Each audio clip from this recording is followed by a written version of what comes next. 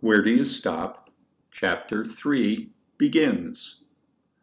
Therefore, it is not surprising that when I found myself bored, when I didn't know what to do with myself, when I was a little on edge and needed to find or devise a way to relax, or even when I was just looking for a way to pass the time, I sought inspiration in junk. Most of the time, I found it there. The ready availability of intriguing materials is, I think, a spur to creation more often than the arrogance of artists allows us to admit. Fortunately for me, I lived in a family where there was plenty of intriguing stuff around.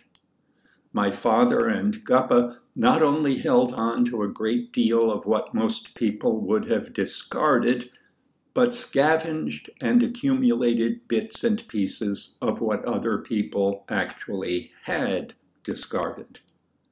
They regarded any useless thing with the attitude that its true, deep, hidden, or overlooked utility would be revealed eventually.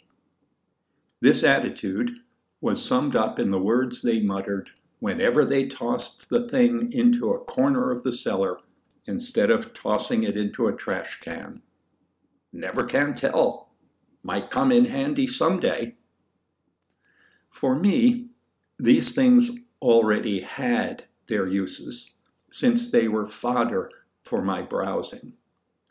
I know that my mother understood the value of browsing through junk because whenever she noticed that I was bored, didn't seem to know what to do with myself, was fidgety and at loose ends, or seemed to find time hanging heavy on my hands, she would suggest that I pass the time by browsing through junk. Oh, sure, she might begin more conventionally by suggesting games or puzzles, but if I showed no interest in that sort of thing, she would say, "Well then, if you have nothing better to do, why don't you straighten up the cellar?" And I knew that straighten up was her way of saying poke around in. I have said it before. So much depends on chance. At my mother's suggestion, there I was, down in the cellar, poking around in the junk, when I came upon something intriguing. The remains of an old wind-up record player. I don't know where it came from, but whatever the source, it had, fortunately, reached our cellar in a state that made it completely useless as a record player, but ideal as a diversion. Thank goodness it had no amplifying horn, no pickup arm, no needles. If it had, I would never have seen it as raw material. I would have seen it as a record player, and I would have been blinded by that perception of it.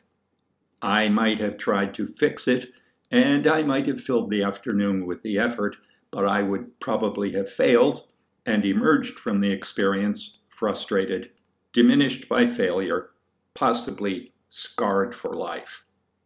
Instead, thanks to the providence that had dictated the evisceration and amputation of certain record-playing essentials, I saw only an engine, just something that would make something else rotate. Happy accidents had presented me with the Ding an sich and a tacit invitation to make of it whatever I would. Its life as a record player was over, but there was a vital spark in the old gadget yet.